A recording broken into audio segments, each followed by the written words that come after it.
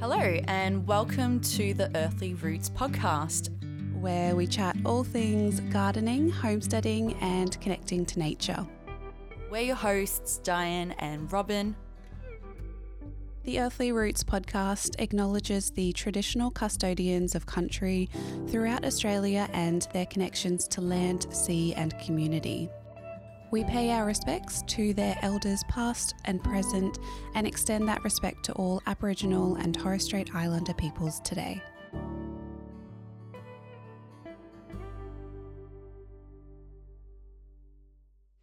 Hope you've got yourselves a cup of tea and you're ready for another episode of the Earthly Roots podcast. It's going to be a great one today.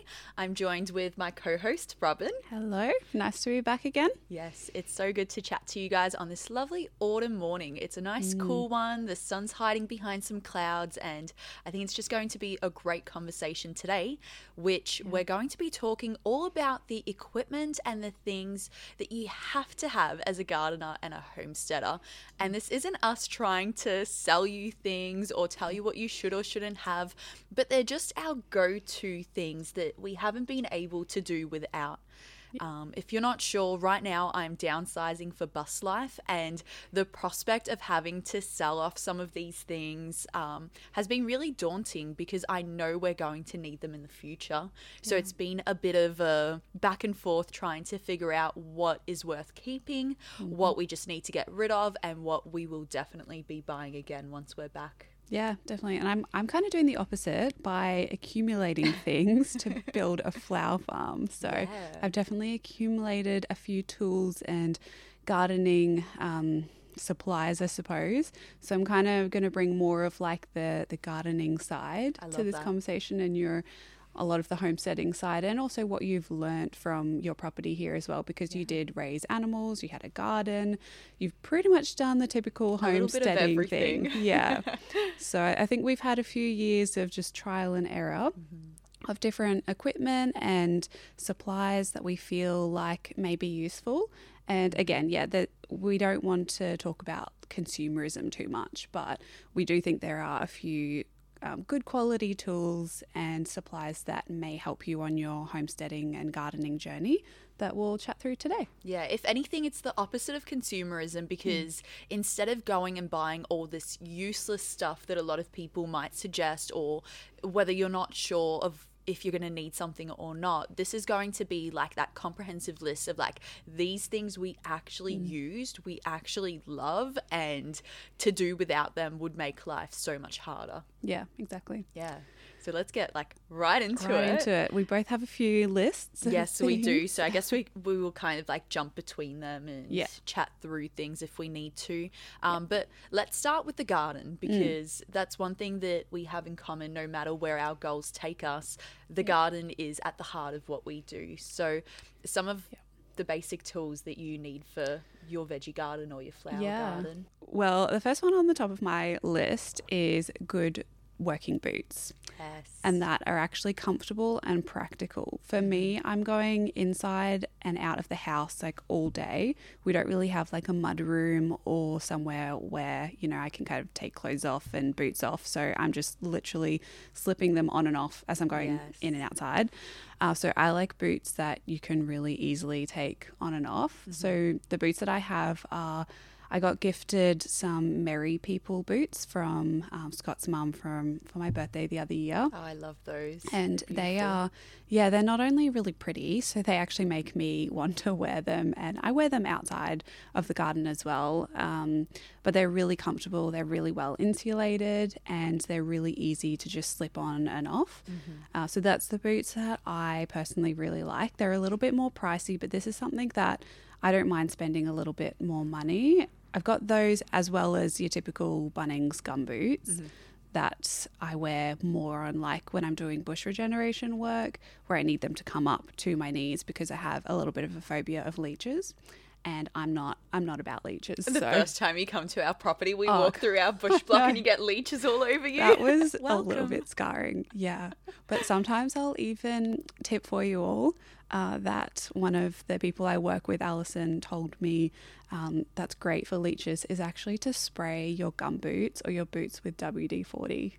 and they Oh. don't like climbing up. Yeah. Interesting. It was game changing for me. And anyone who kind of knows when, who works with me knows that I really don't like leeches. So as soon as I found that out, I carry a bottle of WD-40, which I do anyway for all of the tools. That's another thing that I'd recommend, WD-40. And spray my boots like just a ring around your boots. Wow. And the leeches don't like climbing up them. I need to use that. Last year, especially around our property with all the rains, the leeches were out of control. So bad. Did I ever tell you? I mean, this is way off track, but did Sorry, I ever we'll tell go you the to story of when I got leeches on me and I went to school? No. Oh my God. I'm sorry, but I have to share. Okay. So that year when we had like all of the flooding and like the rains were out of control, like rains every single day through summer. I went for a bushwalk with the dogs before school, as I do, and unknown to me, I went to school, and while I was hanging things up on the walls in my classroom, a leech was on the ground, and I was like, oh, that's so odd. Like, and it was massive. And I was like, oh, that's so odd. Maybe one of the kids carried in a leech. Like, that's so strange. I don't remember any kids being in here, but whatever. And so I picked it up and I threw it out. And then I was like, hold on. Like, are they on me? And then, like, I looked down at my ankle and there was 2 other leeches on there. And just, yeah, like, my leg was covered at school and I was just bleeding everywhere, all over the carpet. Like, it was the worst. And I haven't seen any this year. That's good. Yeah. I've seen a few like where I've been working around creeks, but I think coming into winter they seem to calm down a little bit. But oh my goodness, they have been so fat this year and big, and like the really big ones with the orange stripes. Anyway, we'll stop talking about leeches. But WD-40, get it. Yeah, get that and some good old DEET, even though it's not good for your skin and whatever. But that's just something like I cannot deal with ticks, leeches, mosquitoes. I've been in places with, the really horrible mosquito viruses, and it's something just like I know people who have had dengue fever, Balmer, Ross River. Yeah, I don't want to take any chances. Yeah, so I always do really protect myself from that and any viruses that you might get from ticks around. Yeah. Yeah. Anyway, that's getting off to a great start. No, that's all right. No, it's good. I love it. So gumboots are definitely on our list as well. I have gumboots that are just from the op shop and they're not that comfortable, but the fact that they can easily be slipped on, as you said, is so convenient when you're just coming in and out of the house. Sam also has work boots that are like the Cat brand, but they have the zip on the side. So instead of having to undo the laces to put them on, it's just really nice and quick and easy for him as well. Yeah. Another like go-to gardening tool, I know that there are so many different types of tools for cultivating your gardens and for working them, but I think the go-to, like the 3 most useful things that I've used to establish our gardens, but then also maintain them, is a pitchfork, a hoe, and a shovel. Yeah. Like your pitchfork is going to be your best friend for aerating the soil. It's also going to help you to move compost around and wood chips around. I just love our pitchfork. I think that's been my favorite tool, like even raking up like leaves and things and just moving things around. Like there's so many ways that you can use a pitchfork that it's no wonder that so many paintings and photos of farmers have like a pitchfork in their hands. Yeah. So is that just like the 3-pronged one? Yeah, or 4. Yeah. Like a giant fork. Yeah, exactly. I mean, a fork is the most useful cutlery tool when you're eating, True. in my opinion. So might as well use it in the garden. Yeah, I definitely have quite a few forks and ones that I have definitely bent as well. So definitely recommend like investing Mine's in. out of control. I know. Have you seen mine? People comment on my Really? pitchfork being like, girl, you need a new one. And I'm Yikes. like, it's fine. It'll be fine. Yeah, I mean, something that I did want to invest in, I actually researched like the company that I got this from because I wanted to let you know, is a broad fork.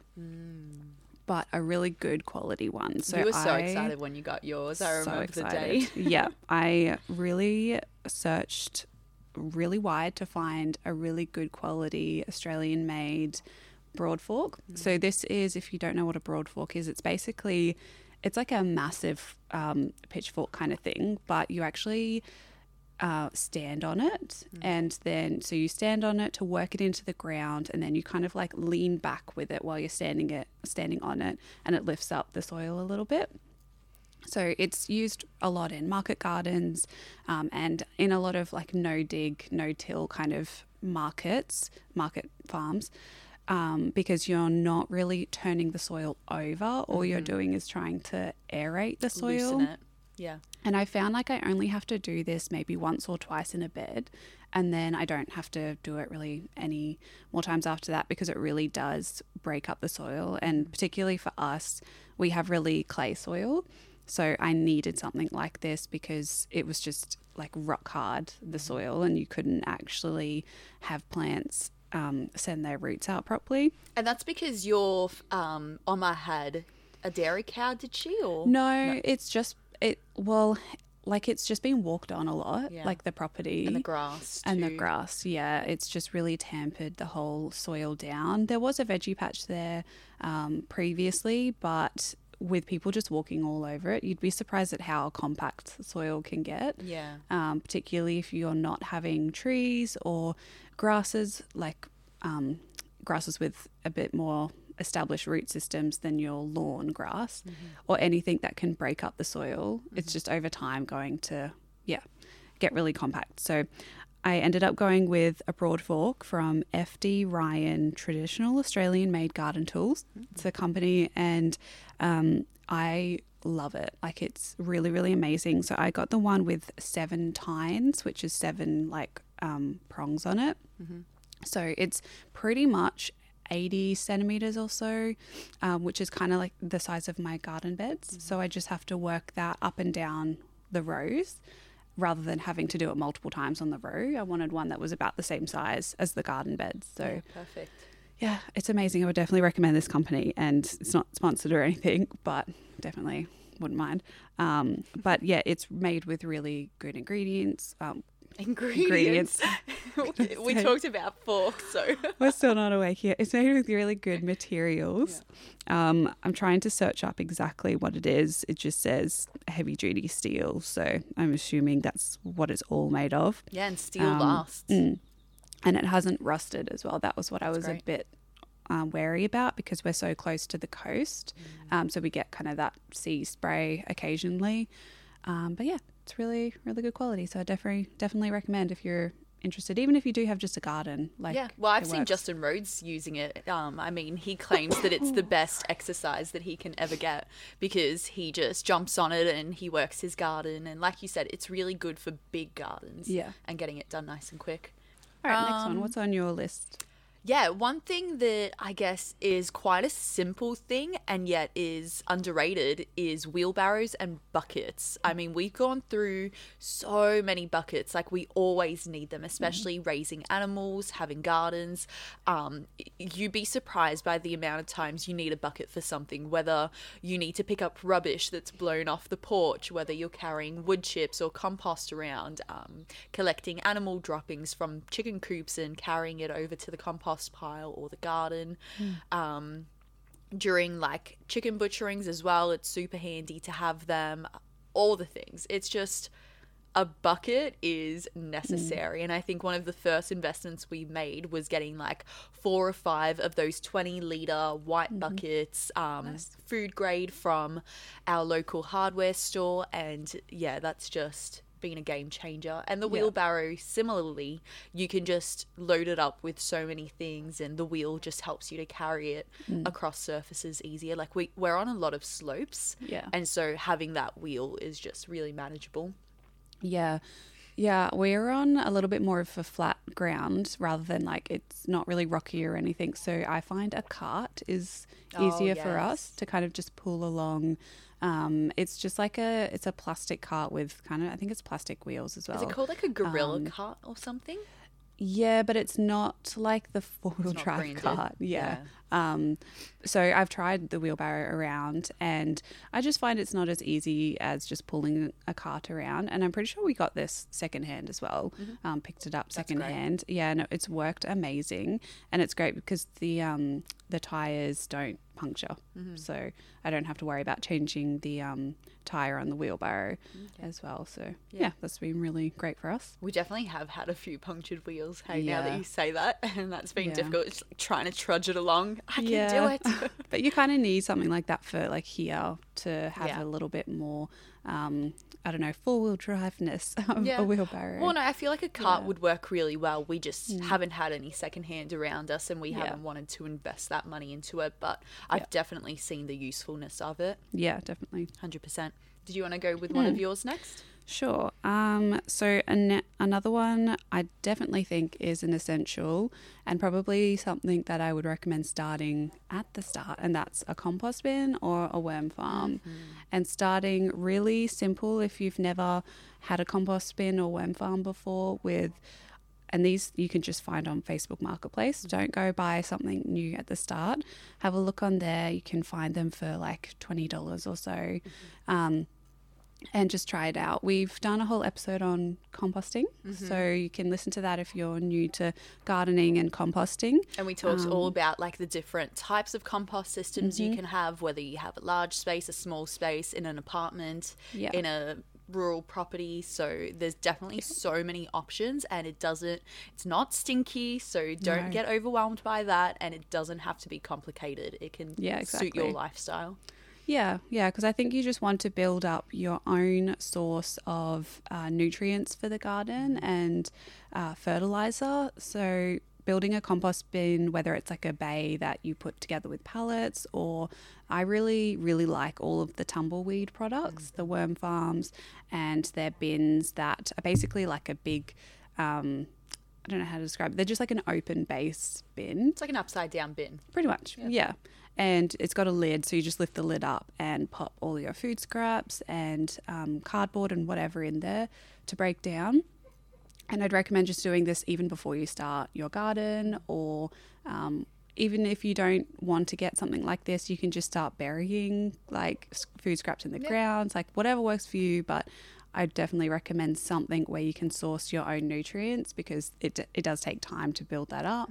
And once you have that, it's wonderful for the garden, and you're saving money on fertilizers and bringing things in. Yeah, and if you've ever looked at people's gardens and been like, oh my gosh, how does their garden look so incredible compared to mine? It's most likely because for the last 7 years, they've just accumulated compost, accumulated food scraps, and put it all straight back onto the garden. And then 7 years in, of course, it's going to look incredible. So if you're still feeling disheartened looking at your garden, wondering why things aren't balanced, why things aren't working, keep at it, get a compost system, and it'll get there. Definitely. Yeah. So as I mentioned before, I raise a lot of animals on our homestead, or I have in the past, and I'm now having to get rid of them and find them new homes. But one thing that has been incredible for looking after animals and being able to manage them around the homestead is I think it's Thunderbird electric netting is what we have locally to us. So it's just that orange square netting, and it's poultry netting, as well as a Gallagher Energizer. Currently we have the S100 Energizer, but we've also had the S40, which is the one step down, and both work really well. So it stays energized. Sorry, is that solar as well? Yeah, okay, so cool. It's a solar energizer.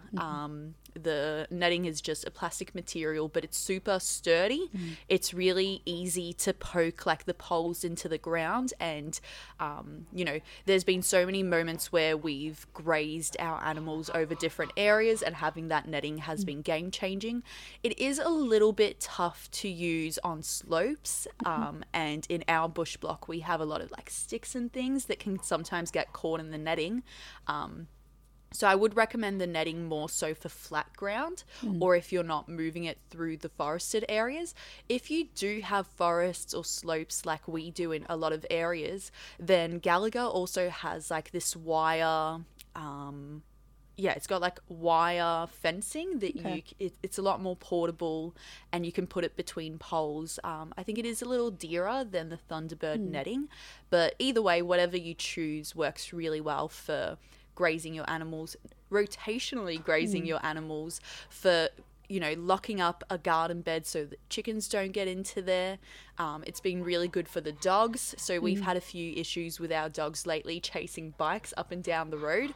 So just putting that netting or that electric fencing around our property just reinforces it and keeps them inside. And, you know, it gives them a little shock if they do try to overcome it, and that teaches them pretty quick to stay back. Yeah. And is it pretty affordable, the netting? I mean, it's definitely an investment. Yeah. But it's an investment worth making because you'll use it again and again in so many different circumstances. So I think the netting was $300 for 15 meters. Pretty good. The Energizer was about $300, $400 as well. The S100 was a bit dearer, but we worked with Gallagher, so they gave us a discount, which was really lovely. And then the reel, so the electric reel was, I think, $200 or so, but that's like 500 meters or something crazy. Okay. So if you've got huge spaces, it's just an investment worth making. Yeah, and if you've got definitely. animals and you want to be responsible for the land and move them around so that they're not destroying one area too quickly, it's just, it's great. Yeah, and you can actually see it well if it's dark or it's exactly. a very bright color. So Yeah. yeah, And super easy to use, like just quick to set up, quick to turn on, quick to turn off if you need to. And just go to. Yeah. Definitely something we'll be putting into storage while we move away. Yeah, cool. Yeah. Cool. Well, another one I had on my list, this seems a little bit obvious to start a garden, but I have seeds on here. We love obvious. Yeah. But just finding like a company that aligns with your values to buy your seeds from. And I'd recommend obviously just kind of trialing different companies, seeing what you like. But I get a lot of questions about where I buy my seeds from. And it's a decision that I've made because I've done research on what companies I like and what kinds of seeds I want to be planting. But definitely I'd recommend just doing a bit of research because there are Australian companies like Eden Seeds. I love Eden Seeds. Yeah, they're great. And Green Patch as well up in Queensland that do organic heirloom varieties of seeds if you're interested in that. Heirloom is basically varieties of plants that it's always difficult to explain, but they're old varieties, often open pollinated. So when you save the seeds of that, they'll be true to whatever the fruit or plant is, and they haven't been like genetically modified or anything like that. Or if they have, which genetically modified can just mean cross-pollinating two flowers together. Yeah. It doesn't mean having to do it in a lab, Yes. although a lot of the times that is how it's done. Yeah. But then the heirloom comes in once that's been grown again and again and again, and you get the same variety, which is really important for market gardening. Yeah. Yeah, and it's great to, well, it's just interesting as well. Like you get different varieties. So it's not the stock standard varieties that you'll find in Coles and Woolies, which, so there's different types of seed. You can also get F1 varieties, which are in that kind of development stage of the genetics to make them into a stable plant that will regularly be the same thing. But yeah, I really personally love heirloom varieties, so I kind of stick to those companies. I know the seed collection also does have some heirloom varieties if you're looking for a budget company to just start your seed collection. I've definitely bought from them before. What's another, where else do you buy your seeds Those from? are mainly Those ones? my places. Like I love Eden Seeds. I've always bought my seeds from them, even down in the suburbs. And the best thing about them, them as well as we've got a local seed savers. So people in the area here, they collect seeds. They may have grown them from Eden Seeds and then save the seeds from their own plants. And the benefit of buying your seeds as local to you as you can is that a lot of those plants grow really well in the conditions of the area and acclimatize to the soils and the environment. So if you can find a local company, like I know around you've got Whitbird Environmental. Yeah, I was just about to mention Jeff at Whitbird Environmental, who we talk about a lot, but that's just because we do work with him. Yeah. But he's actually starting a seed farm, which not a lot of people are doing, where he's growing all different native plants and veggies for the south coast of New South Wales to then be able to save seeds from that, to then sell to the public so that they're a little bit more tailored to this area. So for people living in Sydney, they're going to grow really, really well versus something that may have been more established in like Tasmania. And then you try and grow it, you know, up in Brisbane or somewhere like that. And it's just different conditions. Granted, like a lot of these seed companies will have like trials everywhere. So they do trial at first. But there's nothing that compares to having seeds that are established in your area that you're growing. Yeah. And the best way you can figure out if you have local seeds or not is just to go into your local nursery. And oftentimes they'll have a seed saver organisation or locals coming in and potentially selling their seeds there. Going to farmers markets as well is a really good place to seed local seeds.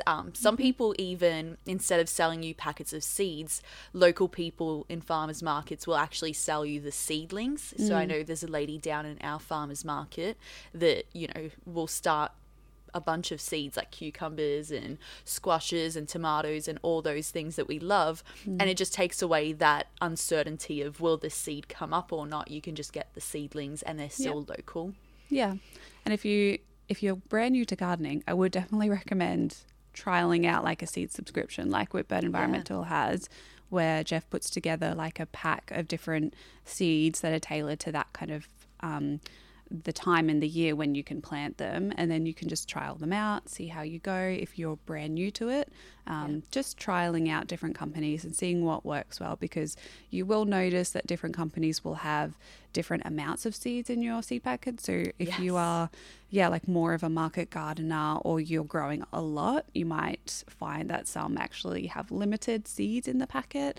Other companies will have a lot more. So just trialing it out and finding something that aligns with your ethics is what I'd recommend. And that's why I've really loved Eden Seeds as well as the Bega Valley Seed Savers, is that they're always really generous with how many seeds you actually get. And so you don't open up your packet and go, oh, like 8 bits of corn. Like that's all I can grow.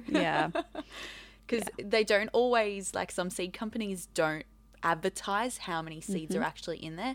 Eden Seeds is really transparent, where it says like there's 500 grams of seeds or there's 200 grams of seeds, and you might not know how much that is, but it comes out to quite a lot compared to like 1 gram. And you definitely get 2 seeds. Unless, I mean, I've never got 2, but no, unless you're like a more flower farmer and market gardener, there's definitely other places to get seeds that are more wholesale. I know I'm going to try buying from, I think it's High Sun, to get some flower seeds. But there's a lot of other, and RP seeds I think is another one, that sell them at a like larger quantity.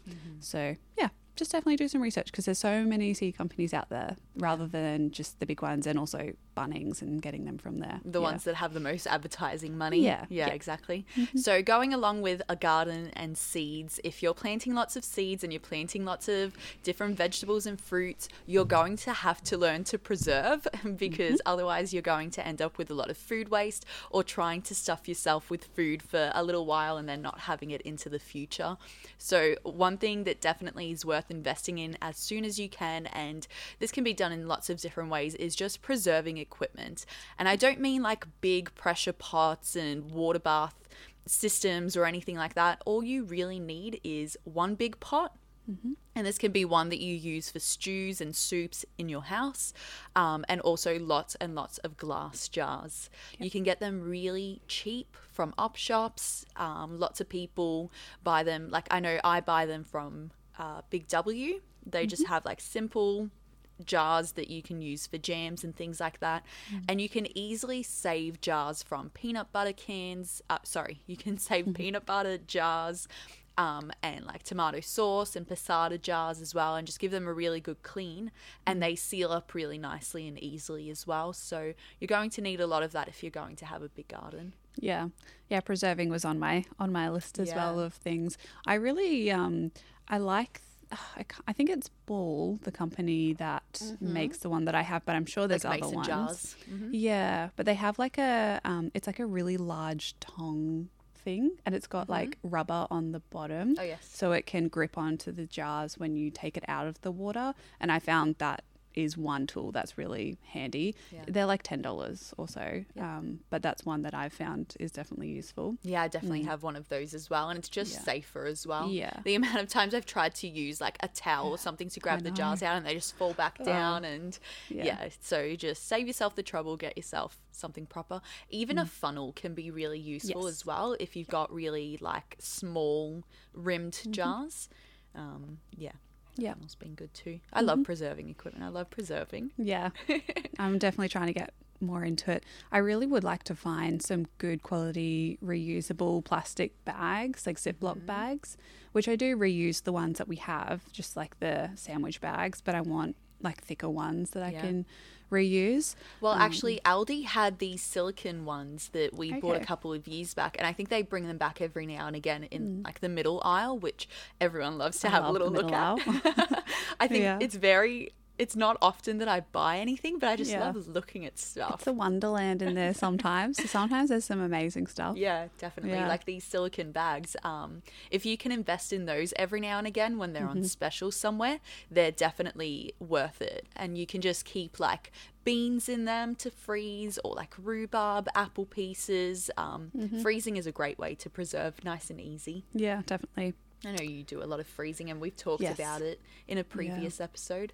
Yeah, we freeze a lot. Our freezer is just full of tomatoes right now, so I'm excited for that. Yeah, that's fantastic. But yeah, While we're in the kitchen, I might as well bring up a few of my favorite kitchen gadgets that because we do a lot of cooking, it goes hand in hand with homesteading and gardening. And some of my go-to kitchen items are things like a really good quality chopping board and knives. I know that's so simple, but so many people have like Kmart knives and they're dull and they're trying to like cut through tomato and like putting so much force on it.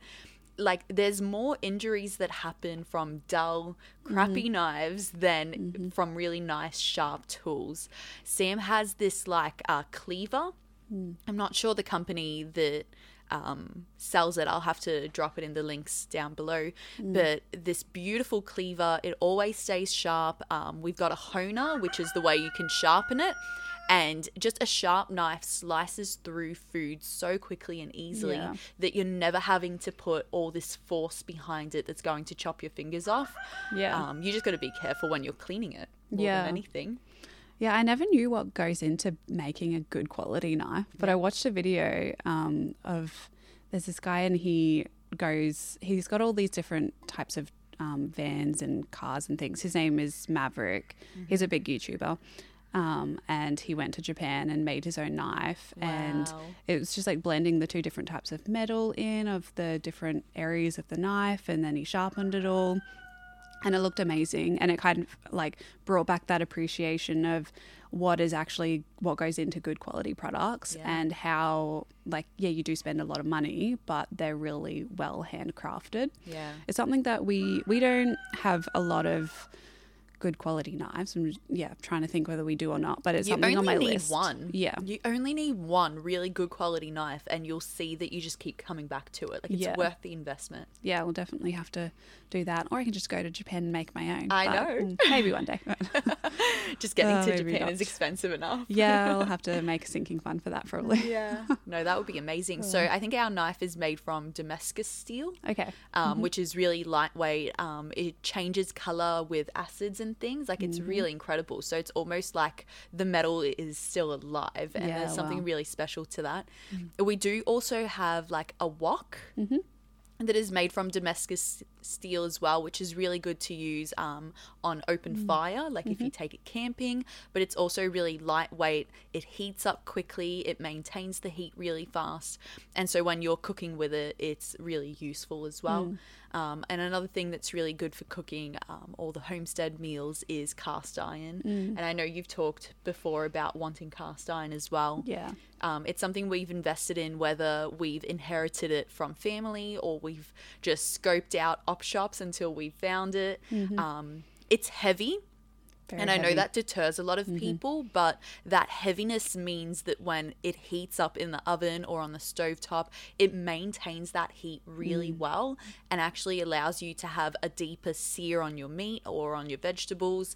It allows you to therefore have more flavor because it's that, is it Maillard effect? I don't know. The browning Okay. is all the flavor on your food. And the best thing about cast iron is that it lasts a really long time. It's really easy to clean. If you oil it and maintain it, it's really simple to clean because all you got to do is like wipe everything off and that's it. Like, so you don't use like dish soap on I mean, it, we or do, you do. Okay. but like compared to trying to like scrub like a normal pan or like a stainless steel pan, like the cast iron cleans up so quick and easy. And it's quite easy to maintain. Like every now and again, you just oil it and put it into a high heat oven, and that just seals everything in so that it doesn't start to rust. What kind of oil do you use? Just normal oil. I think a high heat oil, so something like a rice oil is what we have. Yeah. Okay. Rice bran oil. Yeah. Yeah, we'd like to get cast iron. The only thing we've got like an electric stovetop, and it's that kind of like glass material, whatever it is. So we have to be really gentle if we use cast iron, and so we don't really use it. Yeah. Just because, I don't know, it's just so much easier to use it on a gas stove where you've got. Swap out your cooktop. Well, I'd like to, but then we have to get gas, and that's a whole thing. But eventually, whenever we do have our forever home, it's something that's a no-brainer. Like, we'll definitely have gas. Yeah. Particularly when you're living out in the country, it's just so much easier in case you do have a blackout or power out. Yeah. Yeah, and it cooks more evenly. Like you can control it a lot better, so you don't end up like overcooking or undercooking your meals too. Yeah. Ending up with like soggy chips or something. Yeah. Yeah. Did you want to fire away with one of yours next? Well, I suppose it's kind of related to the kitchen and bringing stuff in from the garden, but I have like a basket on my list. I'd recommend going to the op shop and buying like at least 2 or 3 baskets. For harvesting, you mean? For harvesting, yeah. So different sizes to either bring in tomatoes or cucumbers, maybe not pumpkins, that's more for the wheelbarrow. But the amount of times I've just been so annoyed because I've just been taking bowls out from the kitchen and then I fill it up because it's not large enough for all the veggies, and then it's just too difficult to take that in with my camera and everything else that I have outside. Just a basket is definitely an essential for me, and I have 2 different sizes. One's a really kind of small one for like herbs and things, and then I have a larger one, and I picked these up for only a few dollars from the op shop. And like just a good old cane basket. It's definitely an essential for me. Certainly, definitely.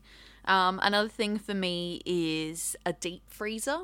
So because we raise animals for meat, but even just freezing food like rhubarb and apples, as I've said earlier, even like lemon juice in ice cube trays, if you just use your normal freezer, you can make do with it for a while. But I mean, when you're doing larger scale meat production and food production for yourself and your family, you really do need something a little bit larger with more space. I mean, at one point we had 3 deep freezers. We've now cut back to 2, with one being smaller and one being larger.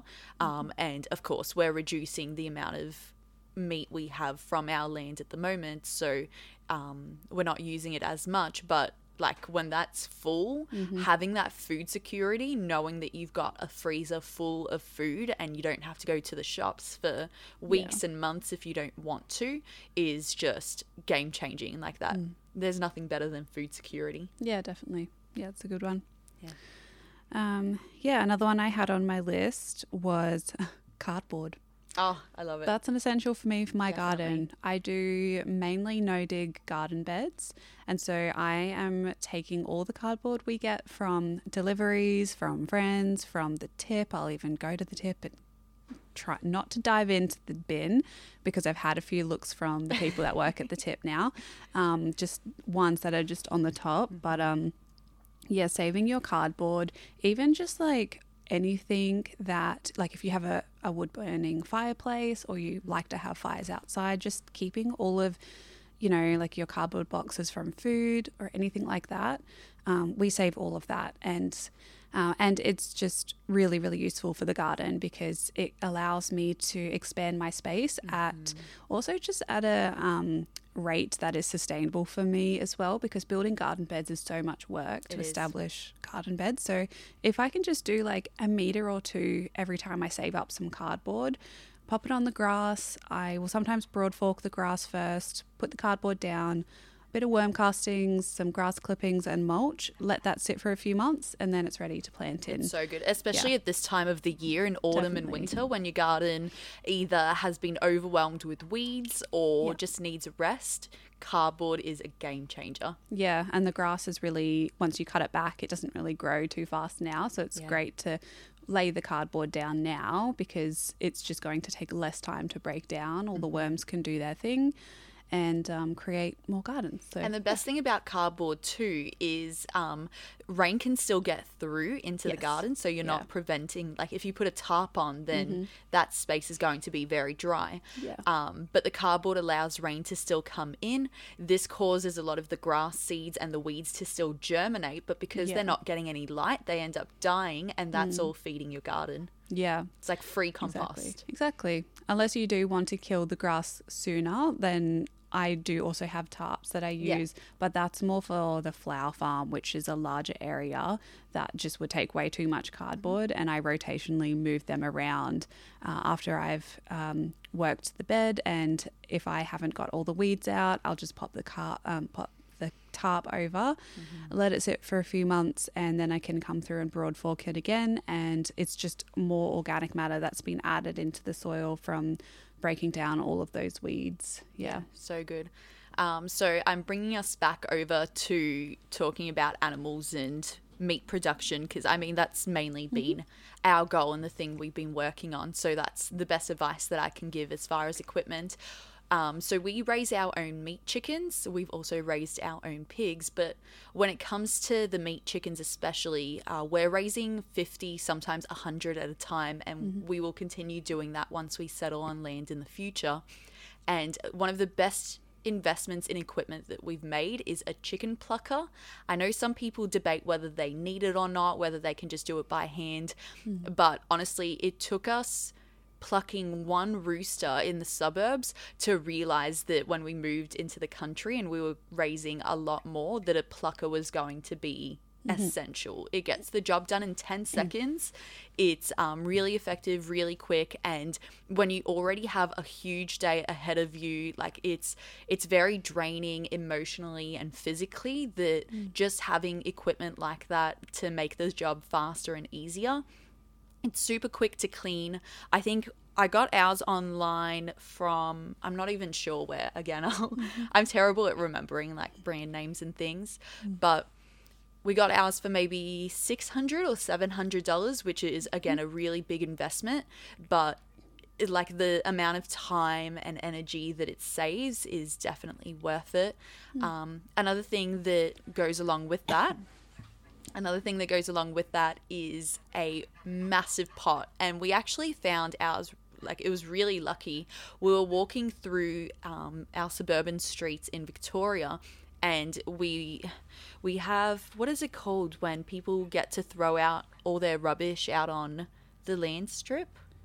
Yeah, I know. Hard rubbish? Hard rubbish. I think that's what you call it. Okay. So during hard rubbish periods of time, people just throw out their junk, and then a truck comes like after a week and picks it all up and takes it into landfill.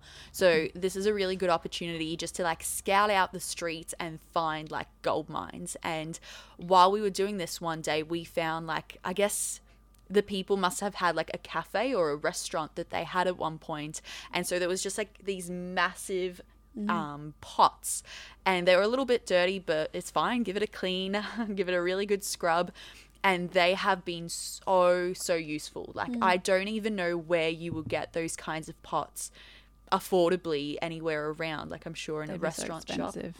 Yeah, and so that's definitely something we'll be tucking away with our friends and family, because we know that we're going to need it, you know, for the future with our chicken butcherings. They've also been really good for making really big pots of like dog food or like, you know, they're kitchen grade, so you can use them for almost anything. And just having those big pots, the chicken plucker, just makes that day go faster, easier. You're not having to refill a little pot with water to, loosen the feathers on the chickens and things like that. So, yeah it's just well worth it. Yeah, cool. We're talking about pots. Going back to the garden. No, it's good. Just having a good variety of different pots and trays to start your seedlings. And I'm telling you now, don't go and buy these first. Have a look at your tip, local rubbish dump area. That's what a tip is if you're from elsewhere. That's what I call it. It's not just great tips and tricks for you. Exactly. Or go to Bunnings or a nursery and just ask them. Ask them nicely, have you got some extra trays or pots that you can use? Because that's where I've got most of mine, that I have got different tube stock, really large trays for all of the flower farm. All of that came from the tip that they have this area where you can like buy stuff that they save. They kind of like sift through all of the larger things and have like a yard where you can buy them for really, really cheap. So that's where I got all of those from. And the trays, I just get them from the nursery. Every time I buy a plant, I see that they have a big stack of them there. And I'm just like, oh, can I just maybe have one of those to take the plants? And they're more than happy to give them out. Yeah, because they get a lot of them themselves. So they're asking you to take them at some points. Yeah. Yeah, I don't take more than I need, obviously. But if you can just build up a selection that works for however you sow your seeds and then just have a little system, I would definitely invest in that rather than buying them all. Unless you absolutely can't find them, then I would probably recommend going to like farm shops or landscaping companies or online where you can buy them in bulk if you need them that many quantities, just because they're a lot cheaper as well. Yeah.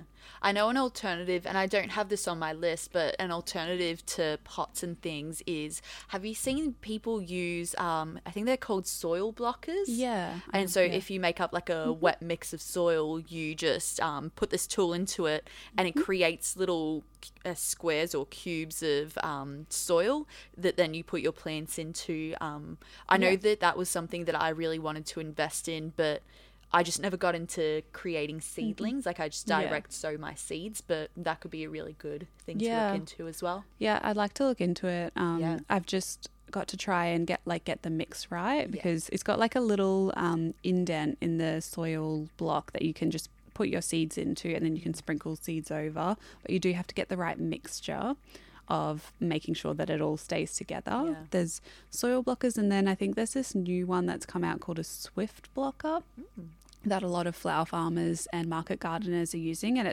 it's a similar kind of thing, but it's a massive tray, and then it's just got this big metal indent I don't know, thing that you like almost press like a stamp, down. like a cookie cutter where you put all the soil in and then and then it kind of falls out the bottom. And so if you're looking at really large seed sowing, that might be an investment. I know they're pretty pricey, but for a market garden or flower farm, they're probably worth it. I don't know if they're in Australia yet, but it's something that I'll definitely keep an eye on. Yeah, definitely a good investment to make. I only have one more thing on my list, and I'm bringing it back to food. It seems like those are just my go-to gadgets. And this is a digital thermometer. At first, I was really skeptical when Sam was like, "Yep, I'm getting a digital thermometer. It's game-changing." Like, a friend of mine used it during a camping trip, and I was like, "Oh my gosh, just another gadget. Like, why do we need it? We've got like those little metal thermometers to check food. Whatever, get it. You want to try it out? We'll give it a go." And now I'm a convert. Like, it is so useful. We do a lot of cooking, slow meats. You can poke it into the meat. You can put it into your oven to check the temperature of the oven. So if you're trying to rise bread at the right temperature or ferment, it's incredible. You can use it, like in outdoor cooking. You can use it in the home. It's just, I'm honestly a convert. It sounds so simple and like something you might not need or you can do without, but even for frying oil as well, with making donuts or with making some of the food that I love to make, it just allows you to maintain temperature properly because you can see it, and it allows you to make the most use out of what you're cooking. So yeah, Good idea. that's me. I only had one more that I thought of while we were chatting, and that was bringing it back to the garden, a knee pad. Ooh. I thought that I bought it from Bunnings. It's just like a rubber kind of mat, and it's a few dollars from Bunnings, but you can get more fancy ones. And I thought I'll just get it. If I use it, I use it, but I use it every day in the garden. Really? Yeah, just your health and physical posture. When you're planting 100 seedlings at a time, you get so sore, and just bending down every time you've got to plant a plant. I would much rather bend down once and then just scrounge around on the ground, just rummaging around with my knee pad rather than getting up and down. It sounds like it's not a big deal, but it is. And I'm so sore after the day. So I would much rather just be down there planting everything at once. And I have previously just done it on the, just had my knees on the ground. It really does wreck your pants, so I wouldn't recommend. That's why my pants have holes in them. I did wonder that. Yeah, so particularly when you're wearing leggings, which I pretty much wear every day, I just would much prefer a knee pad. So yeah, that's my last essential / recommendation. Yeah, I love that. And hopefully that is what this list has kind of given you all. It's just those go-to things that maybe you don't realize you need, or that, if you're trying to figure out, do I want to go in this direction or this direction? They're just those things that are tried and true by us, that we stick by. And some might sound really simple, like buckets and baskets and knee pads, but makes such a huge difference when you're doing this long term and you're trying to make sure you're being sustainable for both your health and also, your ability to keep going. Yeah, definitely. And enjoy it. Yeah. I am probably not going to like myself later for saying this, but I will try and link a few of the things we've spoken about. Yeah, just in case you're interested. But if there is anything that we've covered and I haven't linked, just send us a message on Instagram, or you can leave a comment on the YouTube page. We do have a YouTube page if you're listening to this, where we're physically filming ourselves in this beautiful background.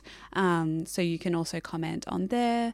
We've also got a Buy Me a Coffee page if you want to support us financially, help us pay for all of the cups of yummy tea and fuel that we need to visit each other to produce these episodes. And the seeds to plant so we can talk about them in the future. Make content. That's it. Yeah, so hopefully you enjoyed today's episode. We're really looking forward to getting back into it and getting you lots of really great conversations out there. Yeah, awesome. Thanks so much, and we'll see you next time. Bye.